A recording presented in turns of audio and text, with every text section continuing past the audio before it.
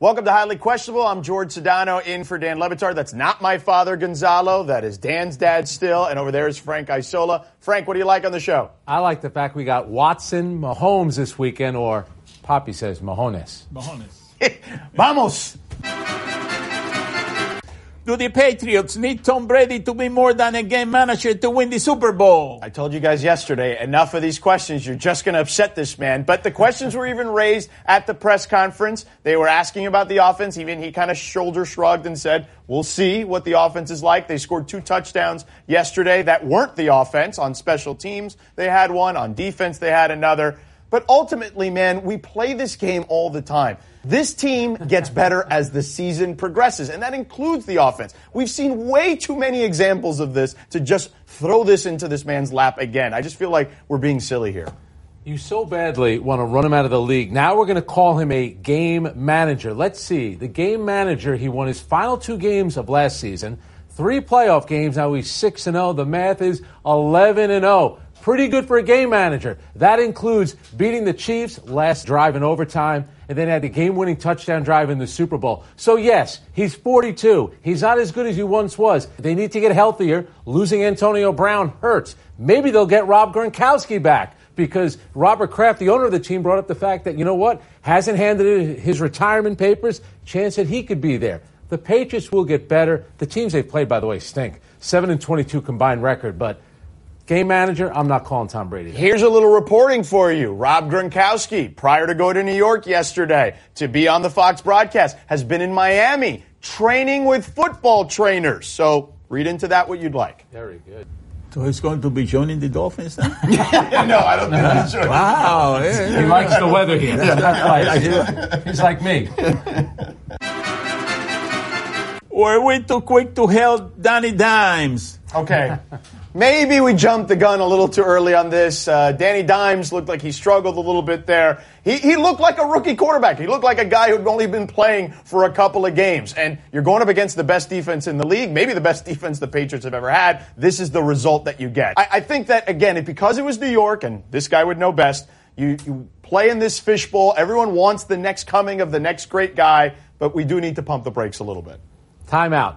This is the guy, when I said that after the win against Tampa Bay, you said, well, Frank doesn't like to have fun. That's why he's not all in on Daniel Jones. Still true, though. I said he did great. 8-play, 75-yard drive against Tampa to give the Giants the go-ahead score. That's the mark of a good quarterback. He turns the ball over way too much. 9 turnovers, 6 interceptions. He's a young quarterback. Let's pump the brakes. I still think he's going to be very good. George over here wanted to put him in Canton after 1 week. Right. Let's slow down. That's exaggeration, clearly. Right. I exaggerate. Listen, you could be Cuban. You are an honorary Cuban now with that exaggeration. But, yeah, here's the deal, man. Ultimately, when you look at this kid, he's got nothing around him. We talked about it yesterday. He's got an infirmary unit basically playing with him at the moment. He'll be better when he gets Saquon Barkley back. Absolutely. Eli Manning was on the sideline saying, what the is this guy? I've been this team twice in the Super Bowl.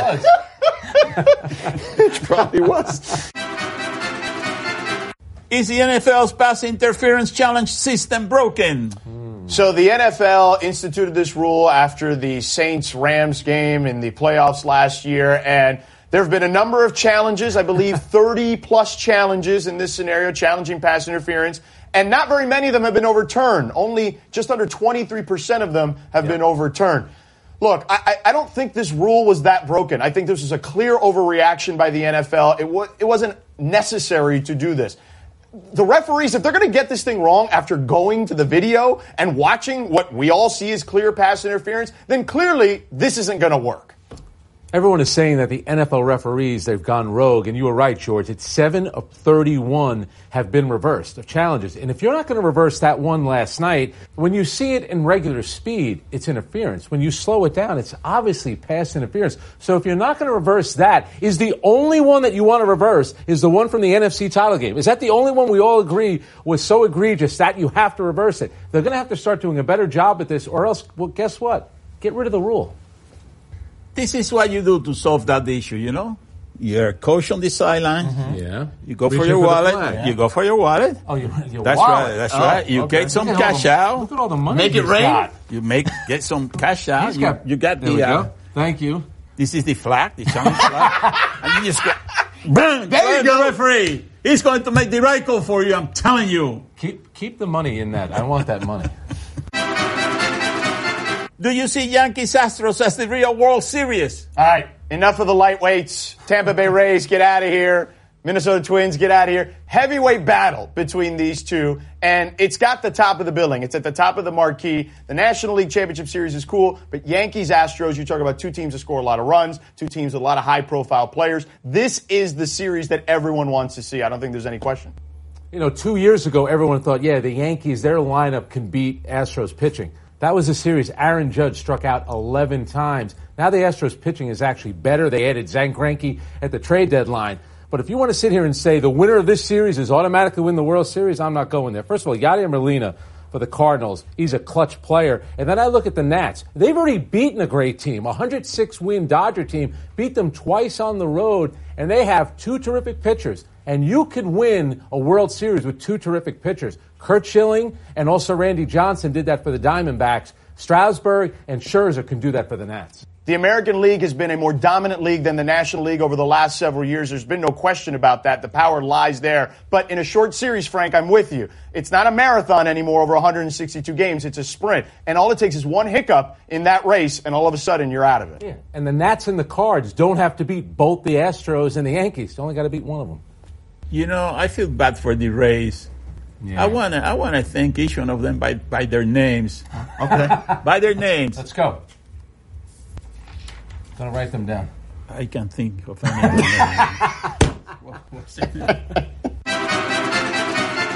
Will you believe Deshaun Watson is on Patrick Mahomes' level if he outplays him this weekend? Patrick Mahomes and Deshaun Watson. So Chiefs good. And Texans, speaking of heavyweight battles, this is also a heavyweight battle between these two teams. I actually think Deshaun Watson is on Patrick Mahomes' level. I know that may sound crazy to say, but statistically, they are close enough, I think. The biggest difference is protection.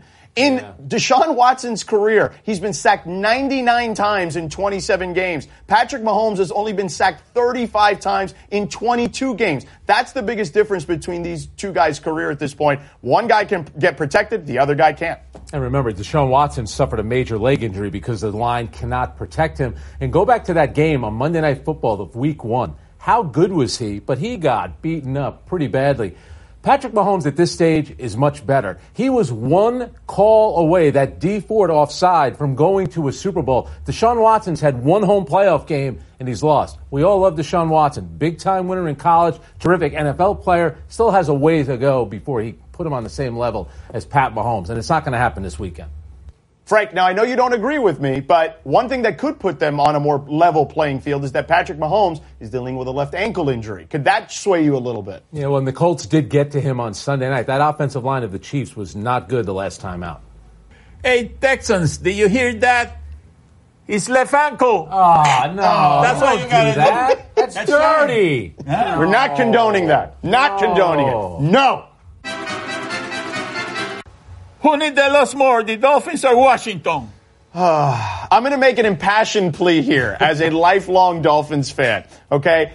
Since Dan Marino retired, there have been 18 quarterbacks that have played quarterback for the Miami Dolphins. That's just, I don't even know how to sit here and explain to you how awful it's been over the last 20 years to watch Dolphin football. They need Tua Tagovailoa more than any team has ever needed Tua Tagovailoa. The Redskins drafted their quarterback last year. You sit with Dwayne Haskins. He's the friend of the owner's son. You take him and you will love him. As the saying goes, plenty of good seats still available for this game on Sunday. What's going to happen is Washington is going to lose the game because Washington right now has basically 4 quarterbacks if you include Alex Smith as well, and then they're going to be in position to get the number 1 pick and the best quarterback out there, Tua. Washington will win even though Miami needs to. Didn't these two teams once play in a Super Bowl? They did. That's when Papi was a very young man. Yeah. I can't breathe. Help. Coming up next on my son Stevie's show. What's your name? What's your name? Dean. It doesn't matter what your name is. The people came to see me. It's like a Papi setup. What's your name? What's your name? Rico. Wait, what's your name, bro? No. I got it. Rico. No, I got it. Jorge, you do sideline reporting. Dean, You this go was for the this? Dean. Can't lose your mic. Popovich. As a matter of fact, Dean, I am the most electrifying man in all of sports entertainment. My Son's TV show is brought to you by PlayStation Now. Experience hundreds of incredible games available on demand. Time to play the game that exudes cool. Do you question? You give us the topics and events. We question them. Keep it clean.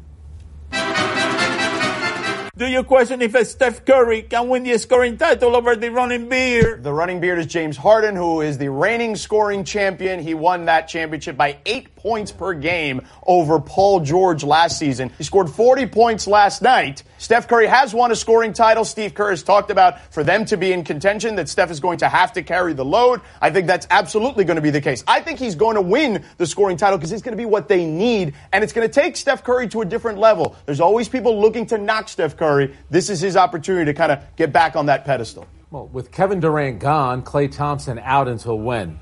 At least March, if he even plays this season. Steph Curry is going to have to score a lot. Last night, he scored 40 points. He didn't even play the fourth quarter. And how often have you seen a player as accomplished as Steph Curry scoring 40 points in a meaningless preseason game? The other thing, too, with James Harden, who's a great offensive player, Russell Westbrook's on his team this year. Russell Westbrook likes playing with the ball in his hands. That's going to impact James Harden.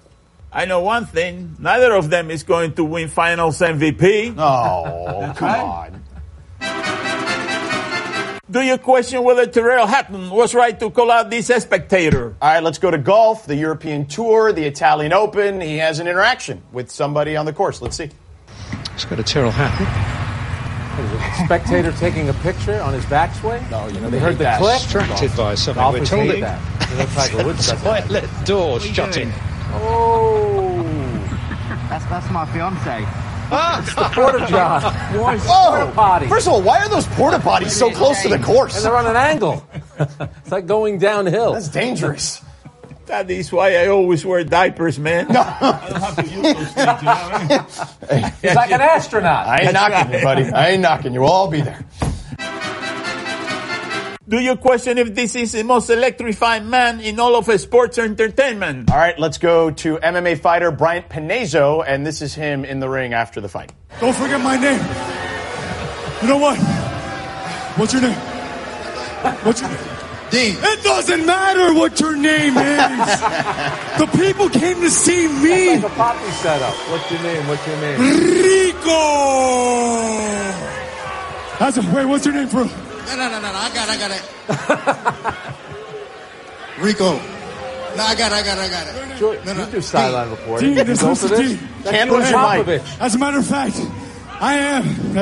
Dean, I am the most electrifying man in all of sports entertainment. So tell Dana, Dean. Tell Dana I'm coming. Baby, we did it. Baby, we're rich, baby. Bring out the red panties.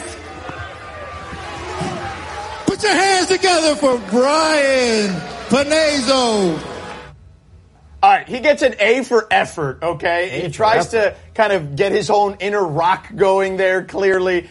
First rule, by the way, for the sideline reporter, the in-ring reporter, as a sideline reporter, never give up your mic, bro. Never do it. Rule number one. But yeah, I don't know, it was too extra for me. You know what? I'm going to have him watch your interviews with Greg Popovich and criticize you. How would that feel? I made Popovich laugh, so you eat that. All right. Something tells me that Dana White is not going to take his call. Yeah, I would agree. Yeah, I don't think Dana's interested in that at all.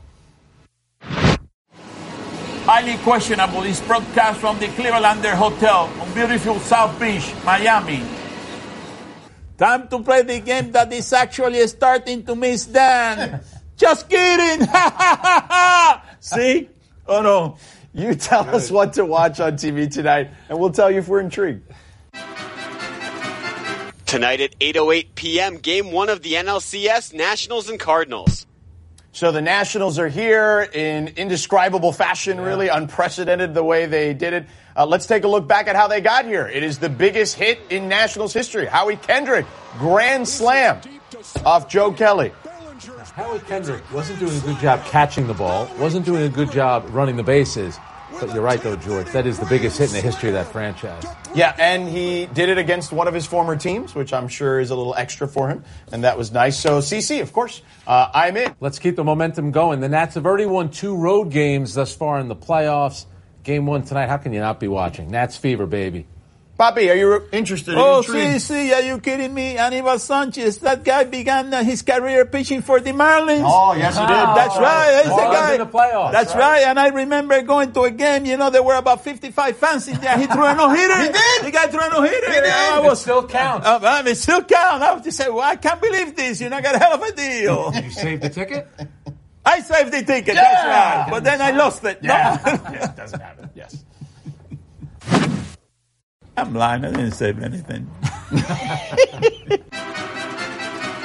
Saturday at noon, number 6 Oklahoma and number 11 Texas. The Red River Shootout. Yes. Let's go to last year's game. It was a nail-biter, came down to the wire. Let's listen in to Gus Johnson on the call. For University of Texas, Red River, immortality.